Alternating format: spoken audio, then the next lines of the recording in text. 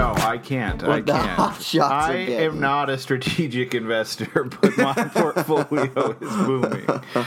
All right, folks, welcome back to another episode of Maybe Next Time. I'm your host, William Boy, with my co-host, Simon McCormack. Nets Nation, Feliz Navidad y Prospero Años, Felicidad. Here we are. This is the Christmas edition with a stocking full of trades. So this is our last cast before Jesus' birthday on Wednesday. We are going to discuss the trade deadline because people can trade now. I don't think a trade has been done. Oh, by the way, this is a weekly Nets podcast. We discuss all things Nets Nation, but primarily news about our injured players. We have a lot to get to this week, don't we, Simon? Yes, we do. Yes. Are you texting someone, this composing is an email? Related to the getting tickets. Ticket tonight. So I'm good. I'm good. From that guy? Yeah. Oh, great. Fantastic news. Yeah. All right, so we are going to the game. There is a game against a league worst, or if not worst, right there at the bottom, Atlanta Hawks. Simon, I know, is nervous. I am buoyantly optimistic. Nets are 15-13, Simon. Seventh place in the East. We remain steadfastly seventh. We're up 3 games on a flailing Orlando Magic. They just can't win. They cannot put it together. Vucevic is back, and yet that hasn't been the shot in that they need to get this thing going. We have, since we last spoke on this podcast, a tough loss to a very, very bad Spurs team, a close come from behind against an even worse Pelicans team, and a huge W against the Philadelphia 76ers. Simon, you were at the game. You witnessed this probably best W of the season, except maybe that Boston game. Yeah. What was it like to be there? What's your takeaway? Oh, it was a treat. Seth and I were there. Wish you could have been, good buddy. It was very good. Embiid was not there. We all know how valuable Embiid is generally to that team and specifically against the Nets, but they still have a very talented roster. And we completely dominated them from basically start to finish. The stands were full, as they always are, with Philly fans. But honestly, past the early going of the game, you wouldn't even really notice, right? Because there was just nothing for them to cheer about. The highlight was the Spencer Dinwiddie dunk over poor Tobias Harris, who I just want to say right now, I was wrong to think that he deserves a max contract. And that got the crowd going and the bench. Kevin Durant was like, they could have called a technical on him if they'd wanted to, because he was so far out on the court after that dunk. And I think Coach has dragged Claire to the door. Right. He can't open the door. Husk that once was a living, breathing person. Coach is back. All right, so it was a big, proud, loud win. Yeah. Oh, thanks for taking this collar off. We are now joined with a couple other guests on the podcast, though I don't think they're going to make much of a contribution. Though, Claire, you're welcome. Right, Claire, sweetie. All right, so Simon, now that we've discussed the Sixers win, is that you said your piece? Yes, I know you needed a mo on that. That may be the apex folks of the year. Yeah, so we're going to go to Katie's Corner, a.k.a. Injury Row, a.k.a. an ever-expanding list of traumas suffered by the Brooklyn Nets basketball team. Simon, we lost our Bulldog, a guy that was quickly making a case for crowd favorite. David Nwaba went down with a season-ending Achilles tear, but don't worry, Nwaba, if Kevin Durant is any indication, you can come back 100% from this thing. I hope to follow David Nwaba's recovery as closely as we followed KD. Lord. It is getting hard. It does suck. He was a great player. He was a great addition to the team. And they're currently now in negotiations to either get an injury exception so we can add another player to this team, or, more hilariously, a thing I had never heard of, the hardship exception, which is just like a very sort of Victorian term for what's going on. It's just like, if enough of your players have tuberculosis, then you can get on the hardship exception plan. But basically what it means is you have 4 players who are so badly and so sustainably injured that you can get another player on your team. Right. With a 16th roster, spot. Right. So, what do you think's going to happen? Are we going to get another guy on the team? I don't know. Well, I know that we've applied for the injured player exception. The issue there is, as I understand it, it's not enough to cover a vet minimum contract, which one question why, but also that's interesting. So it seems to me that unless we get that hardship exception, we're just going to be able to make Henry Ellenson or someone like that, a full timer on the team, right? So, or maybe a little Wawu TLC, yeah. Who I liked in the Philadelphia game, but since has played more like a two-way French NBA player. Right. So let's move from one injury to another. Kyrie's corner. Okay. Jaylen Brown says it's not all Kyrie's fault. Yeah. How nice. I don't think anyone said it was all his fault. That would be preposterous. No, but then Bill, then he goes on to say that it was the coaches and the front office's fault for putting all these players together and not enough too many mouths for not enough basketball food. Right. So I think more interesting than whether or not he was wrong or not wrong are the comments made by one Zach Lowe, and we've communicated via email. I've made my opinions clear on this, but I think it's worth discussing here. So Zach Lowe is on Bill Simmons' podcast, or the other way around. Bill Simmons was on Zach Lowe's podcast. And Zach Lowe, who is a much more measured Kyrie Irving commenter than Bill Simmons, who is just pure Bostonian ire, says that it's no longer a hot take to wonder why teams do better with Kyrie Irving. So he says that this is now... without Kyrie Irving. Without Kyrie Irving. This is now year 3 of this happening, where at the very least teams lose him and they do not noticeably diminish. So 3 years ago you had Boston when he went down. A team of young, fairly inexperienced players led that team to the Eastern Conference Finals. Last season when he was injured, their record was not in any way, because of course he was inevitably injured a great deal, was not by any measure worse than it was when he was on the court. And this year in Brooklyn, having him, we actually had a significantly worse record with him than we have without him.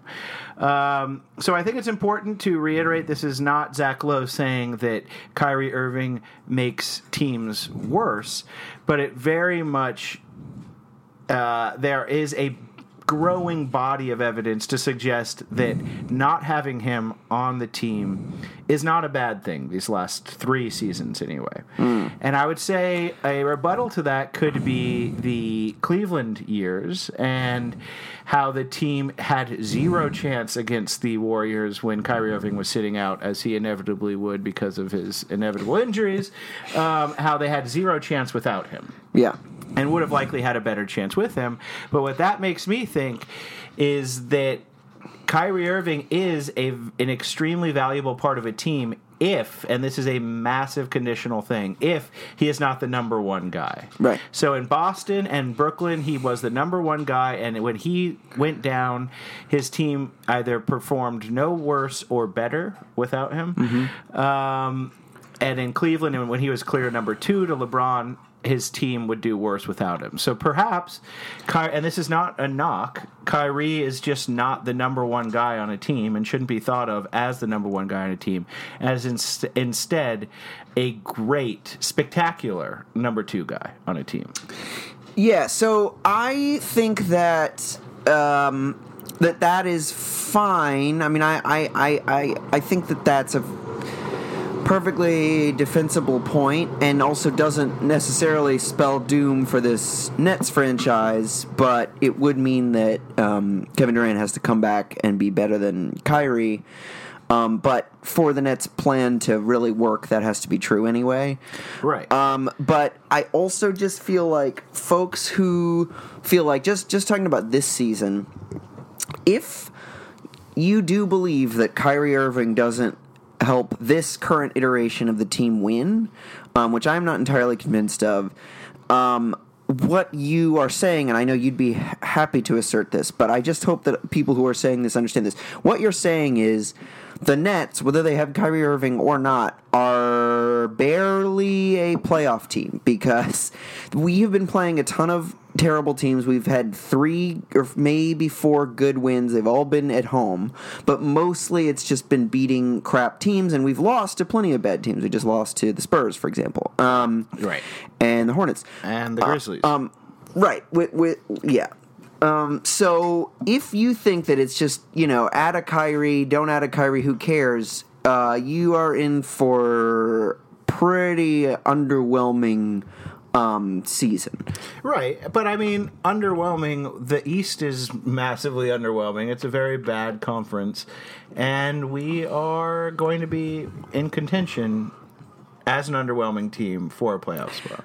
Yeah, we'll be in contention for a playoff spot, but again, I don't think that we will be 7. I think we will be like on the outside looking in. This team is currently constructed cannot score. We rely on keeping teams to under 100 points, which maybe you can do against a Pelicans team or something like that, but I don't have any faith in this team, especially without Nwaba, who is really coming into his own, playing the best basketball of his career. That's a quite a tall task to ask of this Nets team, which does not have, they have like hard-working players, but they don't exactly have many like beasts on defense, except David Nwaba. Yeah, no. I think we're really gonna have to go in for a Shumpert-like specialist if we can get another player on this team. Obviously, we can't get him if we get the injury exception, sadly. All right, final stop in injury row. Caris LeVert has played 9 games. Kyrie has played 11 games. Do you think either of them plays over 50 games this season? Here's my prediction, Bill. I'm gonna go positive on Caris LeVert, and I'm going to go negative on Kyrie Irving. I think Kyrie Irving will not play 50 games. I do think Caris LeVert will play 50 games. So you think that Caris will likely come back first? Yes. I don't see any signs that Kyrie Irving is coming to play back. I have been optimistic a couple of times, and I will never do that again with Kyrie. I will always assume that he is not going to play. All right. What do you think? Yeah, I guess Caris is the more likely candidate for that, and we cannot get him back fast enough, honestly. Let's go to StatStation. I have a bunch more questions for you this podcast. Oh, wow. Okay. Yeah. So get ready, folks. Okay. StatStation, this is very brief. Okay. Mercifully brief. Great. 2 interesting team stats that I just noticed on the sort of splash homepage of NBA.com. Okay. Nets are currently 4th in the entire NBA in the percent of points in the paint. We get 46.7% of our points in the paint, which is somewhat surprising to me since we are such an analytically driven team, and that tends to create teams that shoot a lot of threes, and we are a team that shoots a massive number of threes. We just have not connected on a lot of those threes. it's not helped by having got two guys, I think, on the team who average worse than 20% from three in Pinson and Musa. Right. And the other thing is, like, clearly we don't have a Kyrie Irving-like person who could suck the defense in, who makes it impossible to stay at home with shooters. So they are running us off the line, and we're shooting fewer threes, and when we do, they're contested. Yeah. Next one, we are tied for third in the entire NBA in clutch wins. Ooh, yeah. 11. 11 is a lot of clutch games to have won when we've only played 28 games. It suggests that, it's good. It's better than losing these clutch games. But it also means that when we're getting W's, it is a tight, anxiety-ridden affair. Yeah. But it's also a huge difference from last year and the previous year when we had historically awful clutch win percentages. Yeah, though, I mean, when we turned it around, it got much better. Yeah, last season. But yeah, when we were 8-18, it was like pretty much all of those 18 losses were just squandered shitbox yes games. Yeah. All right, let's get to trades because that's what people. Ooh, I have a quick stat for you.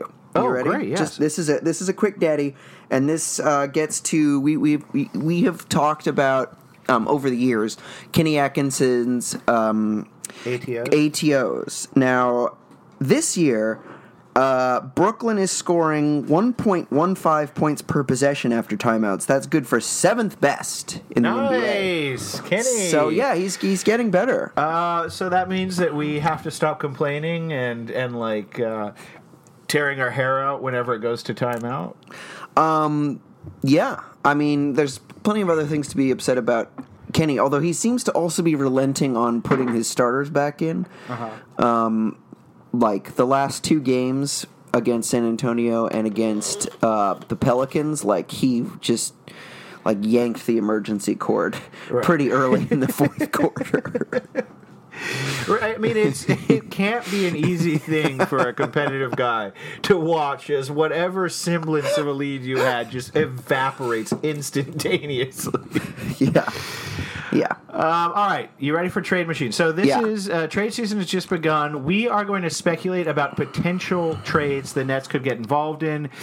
Before we do that, Simon, what is your gut saying? Because I trust your gut. Oh, thanks, Bill. Are we going to make a trade? I think that we will make some marginal, relatively inconsequential trade. But can I tell you what I'm feeling? Okay, because I trust your gut. Okay, what do you think? Now that I've heard you out and cut you off, may I speak finally? Can I just quickly finish that thought? But good perception. Right. But I do think that the one exception to that is, are we going to pay Joe Harris what will amount to effectively $30 million a year or so? Right. Zach Lowe has said he's heard that he could be making double what he's making now, which is about $7 or $8 million. And then with the luxury tax, I think it's like something like $1 for every dollar that you're over, and so effectively it's about $30 million to keep Joe. Wow, yeah, that is going to factor in as a big theme in the trades I have proposed. And by the way we did this was it has to pass the ESPN trade machine. So I think that we are going to make a trade, and I think it might be a bigger trade than either of us are expecting. Whoa. And do you want to know what my reasoning for that is? Yes. We're not hearing anything about trades. Like, on any of the national shows, none of them, all of them are doing their trade analysis right now. Who's going to make moves, who's available. And there hasn't been a single mention of Brooklyn. And I feel like the tell of Sean Marks is utter silence. And when there is complete silence, all of a sudden something happens. And I think it's interesting, even on Zach Lowe's and Woj's like trade preview show. Zach Lowe, who had previously earlier in the season said of all teams he thinks Brooklyn is most primed to make a big trade, did not so much as mention the Nets in a trade. And I think he's really close to this organization. And if he's told, like, you know, you get this stuff because we trust you, don't say a fucking thing about this right now. And I think he might be deliberately staying quiet. Now, that is, of course, the ultimate in conspiratorial thinking. And, sometimes silence is just silence because nothing's happening. Sure. But I would like to read that into it. Yeah, okay. All right. So I'm going to start with my first one. Okay. All right. So I have a cute little name for each of my my trades. Okay. This one is lights, cameras, action. Okay. Spencer Dinwiddie. There's another Spencer trade. So the guy, I mean, it's okay. Before we go any further into my lights, cameras, action trade, it should be mentioned there aren't a lot of guys who trading makes a lot of sense because so many players don't make any money. Like Nick Claxton, Jared Allen don't make any money. Rodion, Musha don't make any money. So if we're talking about a substantial trade, you're going to need a guy like Spencer or Joe Harris or Taurean Prince or Garrett Temple. And even Taurean Prince this year is not making any money. But it's the poison pill thing. He's like, it's like counts as $13 million or something in trade. So Spencer Dinwiddie, my first lights, camera, action. Spencer Dinwiddie to the Los Angeles Lakers. Whoa. For Kyle Kuzma and Kentavious Caldwell-Pope, a guy that we did show interest in 2 years ago. I can't imagine that. Let me give you my logic for both sides of this. Yeah. For the Nets, we get a young four, a position of a huge amount of need, who could hopefully stretch the floor, plus a serviceable 3-and-D player, right? Yeah. In Kentavious Caldwell-Pope. I mean, he's starting for the best team in the NBA right now, or second best team.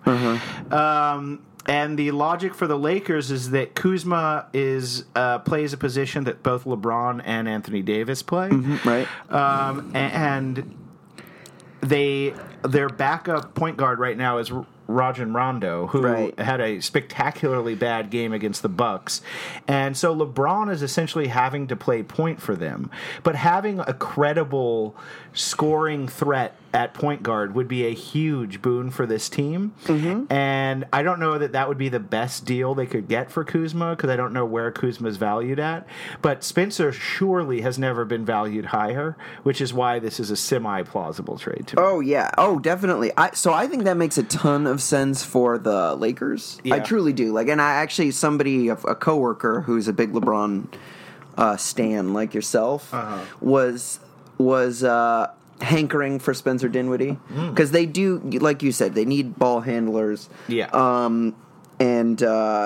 So here is my concern. I mean, that is an interesting trade, to be sure. My concern with Kuzma is that I'm not totally sure he's a stretch for.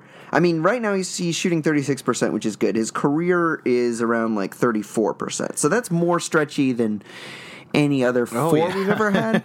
But we just have this. I worry that I often look at any power forward and I'm just like, that's incredible. What a player. Oh, yeah. 11 points a game? That's just... Well, last year we were like, oh, my God, Julius Randle, he shoots whatever from three. He's great. We need him. We want him. We have to have him now. Right. But that's, this is born out of the dearth of a credible stretch four ever being on this team. We will take anything that you could squint and call a stretch four.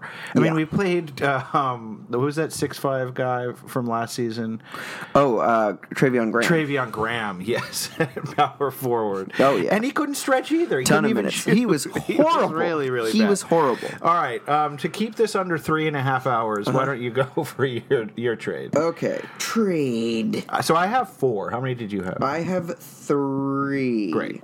So sorry, I had it pulled up and then... Okay, here we go. My first trade, Bill, is the Nets give up Yeah. Joe Harris, You're fine with that, but I'm you're not fine. going to like this one.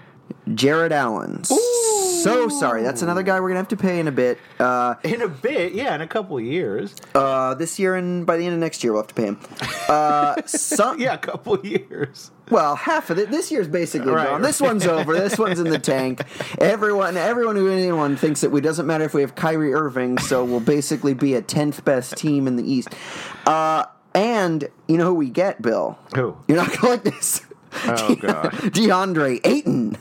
Ooh. Who is this falls under the sell high, buy low category. DeAndre Ayton, I have How not did that heard. work in the trade machine? Because he makes a shitload of money. Because Because pick, right? So exactly. he makes like $8 million a year. Right? Even more, yeah. If you've ever listened to any pundit show that you listen to, you've never heard a kind word about DeAndre Ayton. He is despised by the commentariat. He But really is, yeah. He is 1 year removed from being the number one pick, and he's not a Markelle Fultz out here. He had averaged a double-double in his rookie season. Yes, he's averaging 18 points now. He is a great rebounder, and at least coming out of college, people thought he might be able to stretch the floor. He has not shown an ability to do that at the professional level. But I just think, like, I don't want to lose either Jared Allen or Joe Harris, okay? It's not my money. But, and again, folks should understand that if we don't sign Joe Harris, it's not like we get another, like, $16 million to play with. We'd have no money to play with. Right. We'll have to replace that person with a vet minimum. Mm-hmm.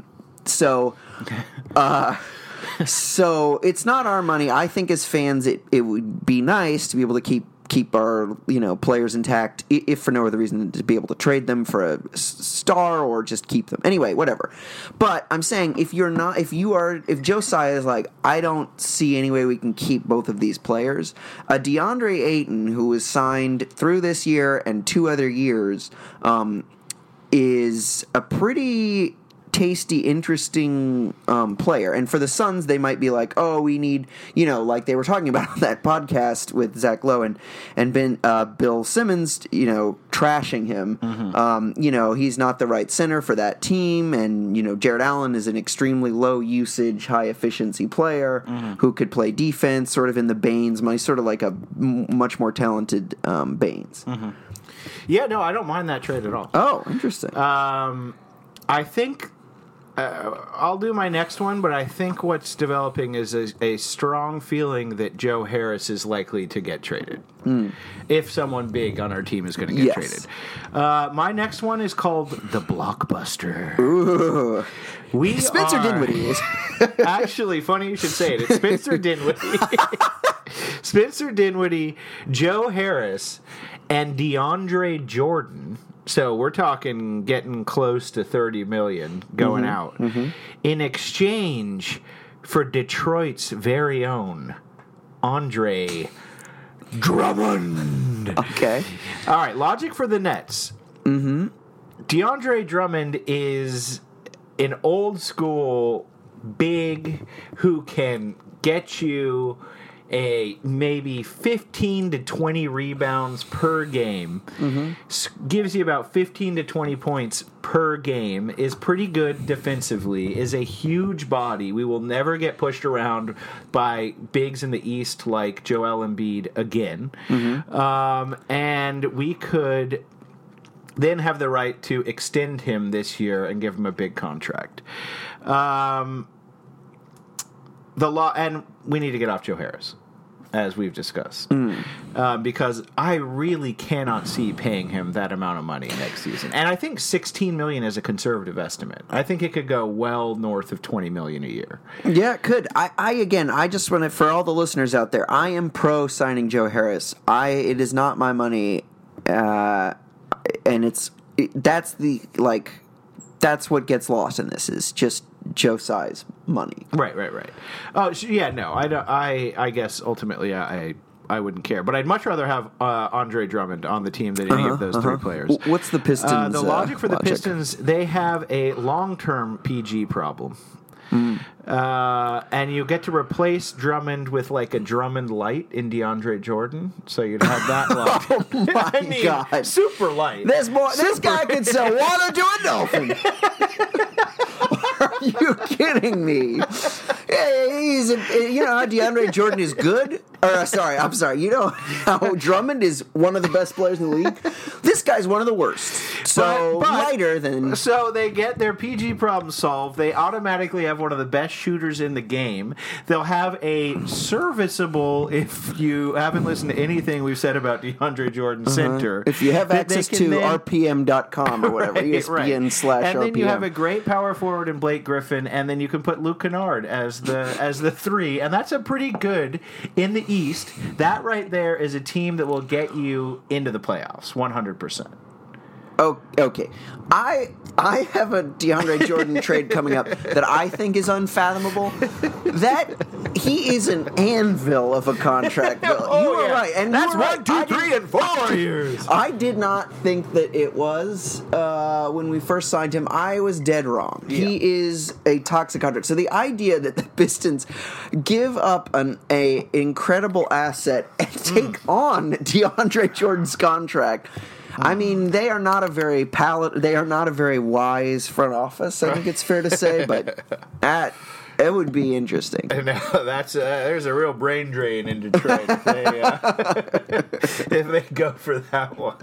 Okay, so mine, but I would be 100% up for that trade. Okay, my next one is Nets give up Joe Harris. Okay. And get Jeremy Grant. Longtime listeners will know I am a Jeremy Grant fanatic. He scorched us. He's hit 5 threes when we played him. Yeah, he's a good 3-point shooter. He is another sell low candidate. His numbers are down pretty much across the board, but last year with Oklahoma City and the year before with Oklahoma City, he was quite a good player. He's a starter, and a more well-rounded player than Joe Harris, to be sure. A good defensive player. He can play the 4. He is a stretch 4. He's making $9 million this year. He's making $9 million next year, so cheaper than Joe Harris, and provides something that the Nets need, which is toughness, interior defense. He can guard on the perimeter. Very versatile. I think Kenny Atkinson could use him quite a bit. For the Nuggets, I was looking, and first of all, Jeremy Grant comes off the bench for them. He's not a key cog in their team. Mm-hmm. And also their starting lineup is pretty low on shooting. Actually, none of their starting guards or small forwards shoot. They all shoot below 40%. Yeah. So they could use some. And if they want to put Joe Harris on the bench, that's fine. I'm not in charge of their team, but he could even he could even come into their starting lineup and provide by far the best shooting that they have. Right. They're a tough-nosed defensive squad, though, so I don't know if he fits in with that. But I know they're a lot of the talk of trades with them involve Gary Harris. Who is a guy I wouldn't mind getting on BK, but he makes way too much money. Here, my next trade is called the WTF trade. Okay. It's Joe Harris. Mm-hmm. So Joe and Spencer are turning up in a lot of these. Yeah. Joe Harris for Mike Scott, Zaire Smith, and a pick from Philly. Okay. Like a lightly protected first or even a second I would be okay with. So a lightly protected first is what we demand, or a second. Or a second. You caught me. I don't even care if it's in the first round that I said it needed to be lightly protected in. You can protect the hell out of that thing. I'll take You can you can fill it in how you'd like. Protect the entire first round if you like. Just put her in the second. All right. So logic for the Nets. Our development team can turn Zaire into something. Okay. Apparently what is he doing now? I don't think he's doing anything. Maybe G League. I have no idea. I haven't heard anything about him. I just know he can jump out of the gym. Yeah. Mike Scott could be a useful role player in a position of need. He could play 4 and do a little stretch. The pick is a look to the future, and we would not need to overpay Joe Harris next season. Logic for Philly. They desperately need shooting. I think Joe Harris has to be an enticing guy for that team because of his shooting, and I couldn't really figure anything else out other than that. I don't think Mike Scott, Zaire Smith, and a pick, especially a second-round pick, is that exciting of a thing to get back. But Zaire Smith was a lottery pick. Yeah, that they made when they didn't have a GM. Right. But yeah, I mean, I was high on Zaire Smith. His pre-draft write-ups made him seem pretty exciting.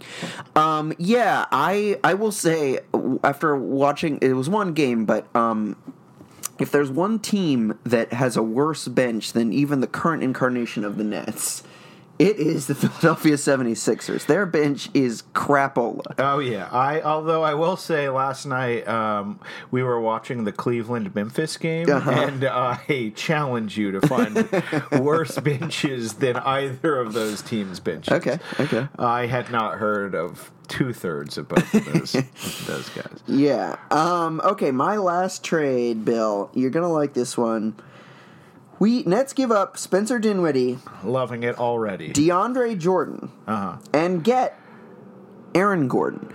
Now that works in the trade machine. I don't think it works in reality. So I think we'd have to sweeten that, Daddy, with probably a first round pick. Hopefully that's all it would take to sweeten it up. But my logic for the Nets, I think, is pretty obvious. We need a power forward. Aaron Gordon. We have long loved Aaron Gordon. Yes, exactly. It'd be a sell low opportunity for us to buy low. His numbers are down. The Magic, as we just talked about, are not good. They've tried it. They need a point guard very badly, and maybe they would be willing to take on that DeAndre Jordan contract. I love it. Another great trade. I would be so excited for any of these to go down, honestly. And to get off DeAndre, I think that's a lot more picks than we're giving it credit for. That is the entire future to get off that guy. This final trade I have titled, I'm listening. It's a straight-up one-for-one trade with the Minnesota Timberwolves. Okay. Spencer Dinwiddie for Robert Covington. Ooh, yes. Very interesting. Logic for the Nets. Covington is locked into a good long-term deal. He's got a 4-year deal. Is one of the more elite 3-and-D guys in the game. Is currently listed as a 4 in the trade machine, though that seems... he seems like a Nets 4. Right, but he would be such a good wing to have with Kyrie and Kevin Durant, I think, looking forward. He is truly locked down defensively and credible as a shooter offensively. Logic for the Wolves, they are desperate for a starting point guard.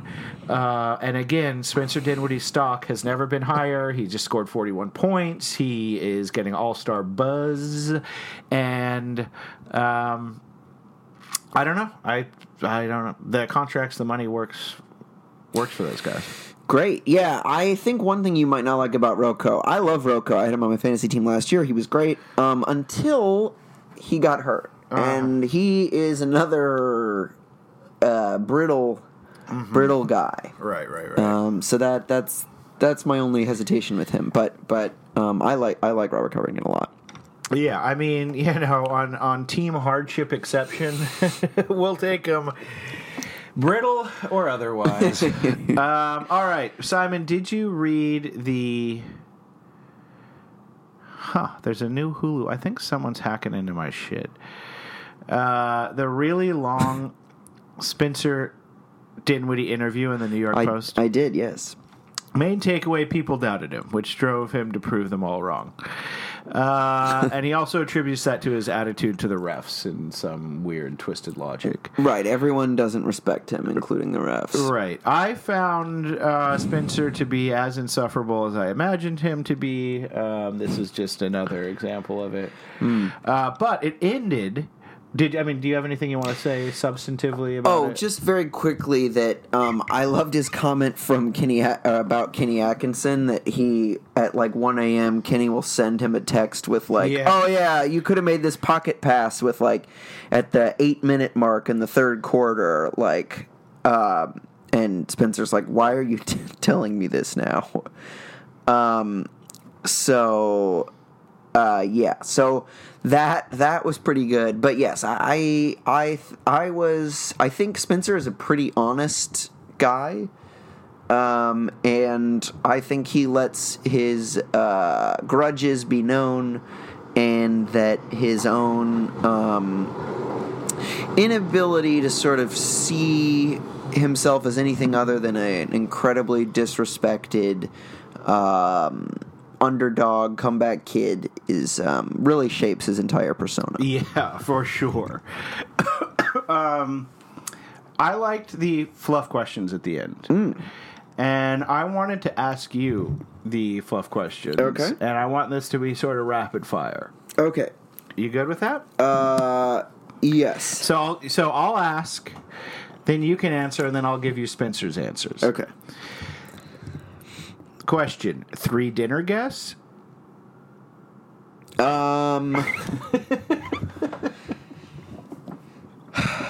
Let's see. Alive or dead? Doesn't say. Yeah, it doesn't matter. Boy, that didn't help me. No. Still can't think of one, let alone 3. Let's see. Airbud. Okay. Does he get to sit at the human table, or does he have to eat out of a bowl by the side? Airbud is a wonderful movie. Yeah, no, quite good. Okay. Air Bud. So you have 3 people you've invited so far. One is a dog, and the other 2 don't exist. AOC. Oh, and, nice. Rep Ilhan Omar. Oh, nice. Okay. And Air Bud. Right, and Air Bud. For Spencer, it was Barack Obama, Yeah. Dr. Sebi, who is don't know an who that is. herbalist, Okay. and my grandmother. Okay. Favorite actor? Meryl Streep. It's going to make the next question hard. Favorite actress? Oh! Natalie Portman. Oh, nice. His is Will Smith and ScarJo. Favorite singer/entertainer? Oh, gotta be Elliott Smith, Bill. The pop sensation, Elliott Smith. His is Drake. Favorite meal? Oh, favorite meal. Greens over pasta. Greens over pasta. Pasta and greens. Weird dude. At least Spencer has a reasonable answer here. It's chicken fried rice. Your favorite book? I think it will not be the same as Spencer's. Unless yours is the Bible. No, it's not the Bible. I have not read that. Not that there's anything wrong with reading it. Let's see, my favorite book, I'll say Black Edge. Your favorite book is Black Edge. Oh, okay. Sure. Wow. You said don't think about it. You need to read more. I certainly do. Favorite Brooklyn things? I think Crown Heights Okay. is my favorite neighborhood in the whole city. Yeah. I like, I don't know. Pizza? Yeah, but pizza's elsewhere. I'm trying to think of Brooklyn-specific things. I like that it's not as oppressive as Manhattan. It's sort of it has like the best parts of Manhattan without a lot of the crunch and the packed streets. All right, fair. His is Juliana's Pizza. Have you ever heard of that? No. Yeah, neither have I. All right, this brings us to the biggest question of all, not in the article, Simon. Will Spencer Dinwiddie be an all-star? Oh, Bill. I don't think he will.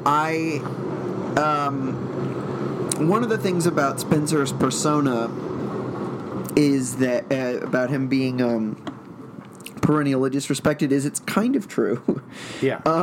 I think there's definitely a kernel or a very large kernel of truth to that. I just don't think that he has the name recognition. He's a classic candidate for someone who, first of all, he's not a lock. Like his stats, he's not shooting a great percentage from either 3 or overall. I think his true shooting is probably pretty good because he shoots a great. He shoots a lot of free throws and he shoots a good percentage. But I think that he's not a lock, even if you're just objectively looking at player stats and you don't know whose name they're attached to. But secondly, just like, yeah, I just don't think he will make it. I think that he has a good case. I would vote for him. I just think that beyond his stats, he has an incredible plus minus. Like, the Nets are horrible without him on the court.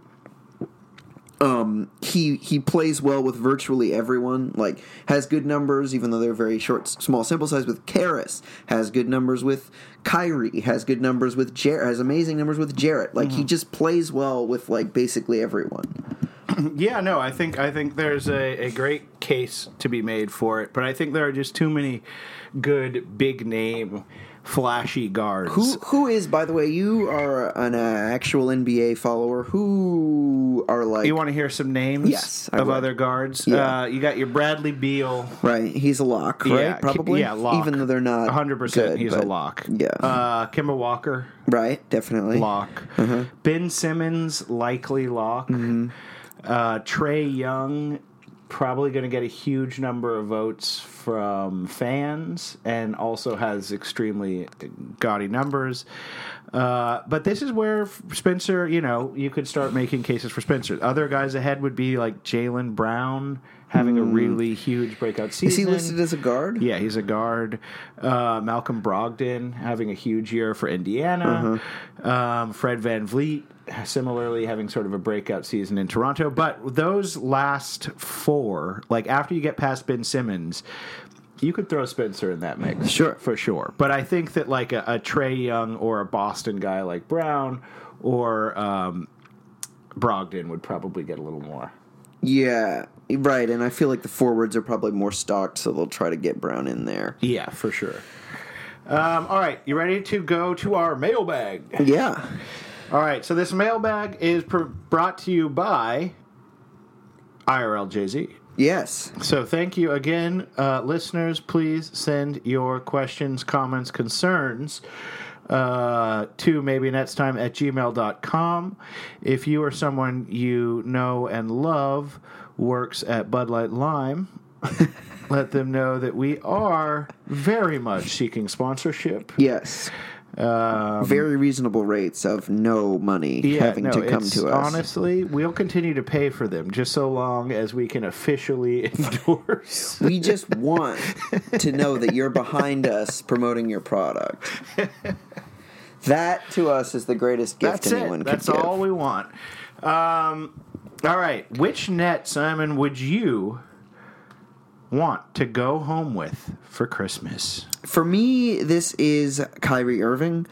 I want to see the family dynamics that I suspect. Now, I don't want to blame.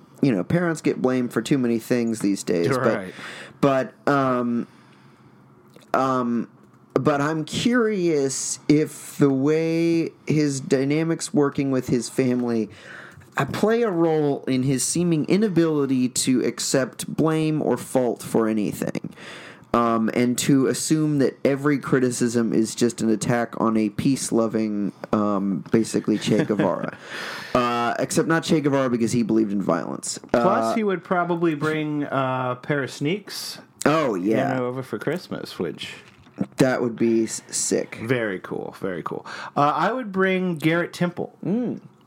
Because Claire thinks he's the hottest net. So you would murder him? And I want to look him in the eyes as he bleeds out in front of me. No, I don't know. I couldn't think of who I wanted to bring home for Christmas. Okay. Anyway. You've had weeks to think about it. We're Santa, Simon. Yes. What are we going to bring as gifts for the Nets? Actual objects, not things like... DeAndre Jordan isn't bad at basketball or something like that. I'll start. Okay. I've got two gifts I want to give out. Okay. One, I want to give Theo Pinson a Segway. Okay. Would you like me to explain Yes, this? I would. I don't know that much about Segways, but one thing I do know about Segways is that the owner of Segway died riding a Segway, which suggests to me that it's a fairly dangerous product. Now, I am certainly not wishing death upon Theo Pinson, but why not add him to the list of injury row players by getting him a little Segway action? I mean, a Segway on the streets of Brooklyn is a terrifying proposition. Who are you bringing for Christmas? Kill Garrett Temple. What are you doing for giving someone for Christmas? Kill Theo Pinson. Okay. It's not been a good week for me. All right. You're up. Okay. I am going to give Jared Allen a houseplant, which I think he would. I think I would love. I mean, we know he thinks that's a good gift for others. I suspect he would like it himself. I would love to see his big eyes light up when he sees that houseplant. And I'd give him one of. I'd ask my dad what the type of plant was that took over my house when I was a child, and get him one of those. All right. Great gift. Thank you. My second one is going to be sort of the inverse of what I've been talking about, less murderous, the exact opposite, in fact.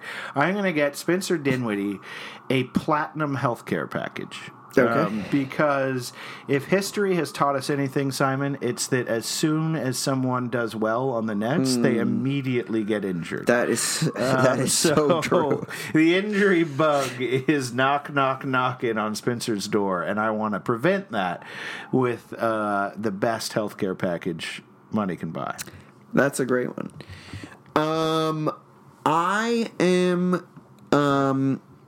going to get the I'm going to get Joe Harris a gift certificate and to God, what is that? Oh, Chuco. Because I would love to go. I think that would be up his alley and near Barclays Center, and I'd love to go with him just to chat about what other foodie things he likes. You always want to eat food with Joe Harris. That's been brought up like 5 times. Oh, really? Yeah, that's fine. And Jarrett's mac and cheese. All right, shall we move on to the last one? Yes. And again, thank you for these questions. They're amazing. Yeah. Some to-do has been made of Kyrie recommending The Alchemist, a book, to other players. And there was actually an entire, I think, Athletic article about the influence of this book, The Alchemist, in the NBA. It's like the most widely sort of recommended book by players. It's sort of self-helpy, right. You have the power to control your destiny and blah, blah, blah sort of thing. I think. I've never actually read it. What books would you recommend for some of your favorite Nets? I have 3 different recommendations, Simon. Okay. Do you mind if I go first? No. All right. For Spencer, I would buy a book of moral philosophy entitled What Money Can't Buy, The Moral Limits of Markets. Ooh. It's a very interesting book about the commodification of everything in our world. I know one chapter is all about a burgeoning industry that has sprung up around buying and selling life insurance plans from old people. So, if you want a cash advance, someone will buy your life insurance policy off you and give you the cash up front with the expectation that when you die, they will get the payout from that life insurance, which, clearly incentivizes a person to begin immediately rooting for your death because they own your life insurance and won't get paid until you die. So just sort of the perverse ways that when you allow markets to come into certain aspects of human beings' lives, it really dehumanizes and even perhaps perversely incentivizes us to wish death upon others. Sure. And so I thought this might be a helpful thing for a man who seems hell-bent on turning himself into a financial product. Yeah, interesting. We haven't heard much news on that front lately. No. Okay, so wait, is that all 3? No, that's my first Oh, one. that's your first one. Sorry. Oh, yeah, I got a lot more. So I have 3 as well. They are all Dave Barry books. Oh, good.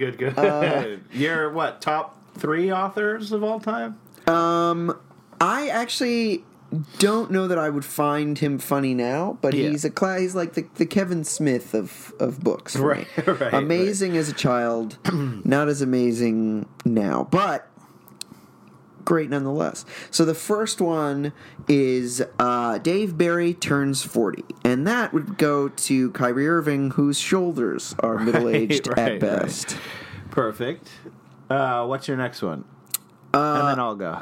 The next one is Dave Barry is not making this up, and the cover is very funny. It has He had him, great covers. I remember them. Him with like swearing, like as he's about to be like sworn in or something, or whatever, testify. And behind, you can see behind his back, and he has his fingers crossed, so he is lying. And I would like to give this actually to the Nets medical staff, because I think they are a complete fraud, and they continue to not do the preventative prehab or whatever that they so often claim. And when players get hurt, they stay hurt forever. All right. Too true. For Kitty, I'm going to get him a little book, the great American classic, Moby Dick. Oh, wonderful. I don't know if you've ever read Moby Dick. I have. I was in Miss Paris. I mean, read. I was certainly supposed to have read it in Miss Paris's class. Right. They also had the Bible Project in Miss Paris's class. Yeah, which I read.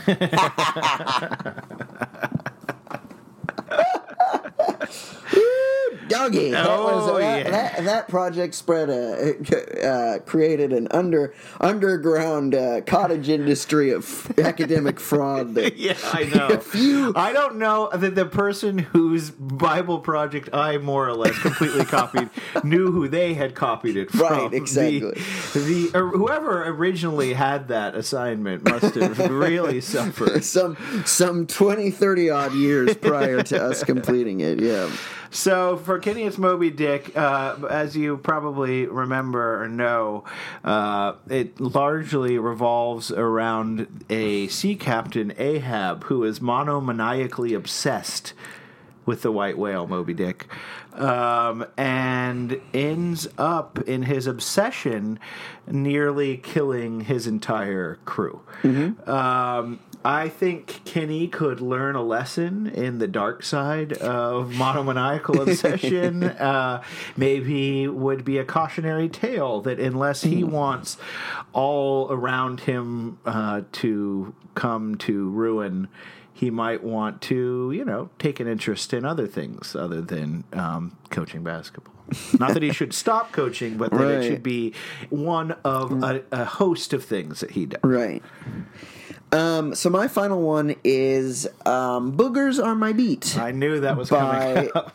And I'm going to give that to Jared Allen because I think he would find that a very funny title and a very funny book. The title alone would be all he needs to have a nice day. Yeah.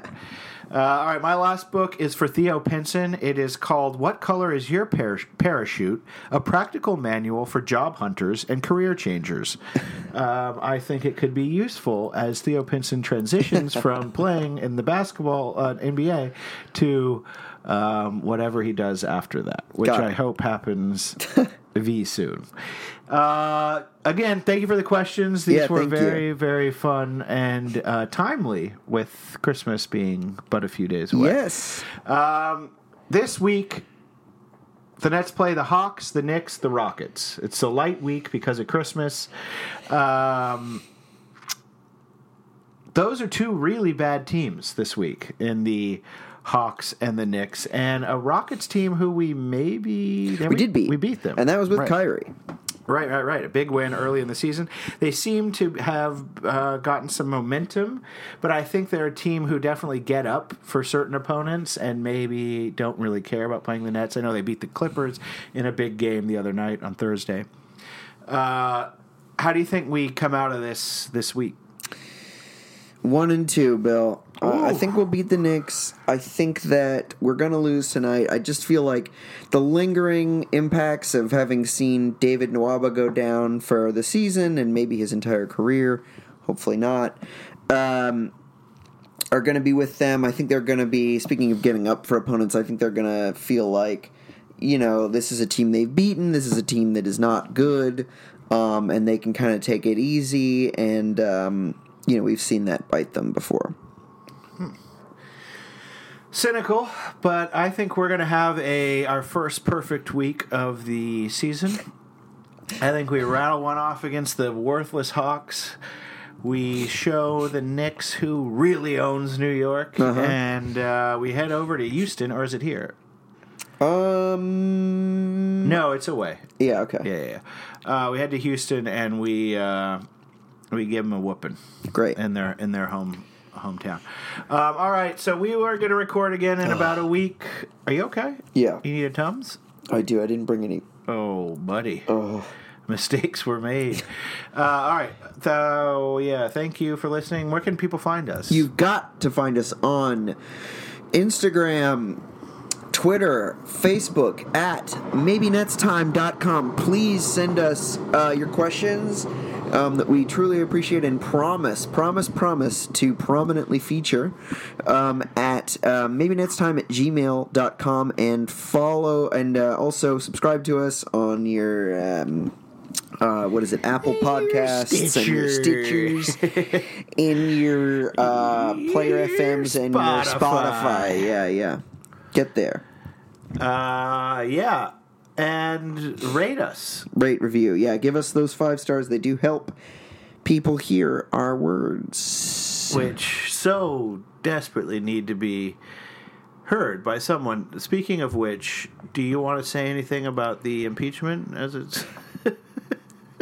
I had one. My brain is such a sieve, Bill.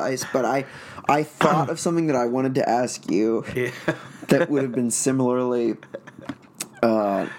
misplaced. Right. The latest and greatest. So, folks, please know that I am not a Mitch McConnell fan. But the man is a great tactician. I thought he brought up a pretty good point, which is like, I don't know how closely people are following this thing, but the thing is, Mitch McConnell has made it clear he's going to, it's not going to be a fair and impartial trial in the Senate. He's going to do everything he can to coordinate with Trump and make sure that there's no chance of Trump being impeached, and it looks as bad for Democrats as possible. So, in response, the Democrats have come together. Schumer and Pelosi have come together to thwart that by not sending the articles of impeachment to the Senate. Not sending the articles of impeachment. To which, again, I am not a fan of Mitch McConnell. I don't think he is like a brilliant tactician. He's certainly one of the worst people I have ever, been aware of. Right. But he did bring up an interesting and seemingly very true point, which is like, why is it leverage to not send over articles of impeachment? He doesn't want to impeach Trump. You're acting as though like the last thing he wants is to not have to deal with to not do it. Yeah, exactly. That is not what the word it's such a bizarre conception of leverage that I truly do not understand. No, of course, and it plays perfectly into the narrative of, they're afraid to bring it before us because they know it's such a weak case. Like, obviously, they're saying that in bad faith. Yes, they have no intention of actually looking at any of the evidence, but it's a very easy and simple narrative for people to understand, and the rationale behind not sending it completely plays into that narrative. That they are afraid that they don't have a strong enough case. Even, of course, they have myriad reasons why they say they're not doing it, but none of them are that convincing. Right. Anyway, that's very weird to me. Okay, great. Well, thanks for listening to this Brooklyn Nets podcast. once we go over an hour, we like to delve into current affairs. I Yes, think. definitely. It's a thing Simon and I really enjoy doing with you, our listeners. Yes. So rate and review that as well. If you have any questions about Washington, D.C. insider strategies and tactics, we'd love to comment on them. But until then, we're going to go ahead and see ya next time. I was tired of my lady. We'd been together too long. Like a worn-out recording of a favorite song. So while she lay there sleeping, I read the paper in bed. And in the personal columns, there was this letter I read.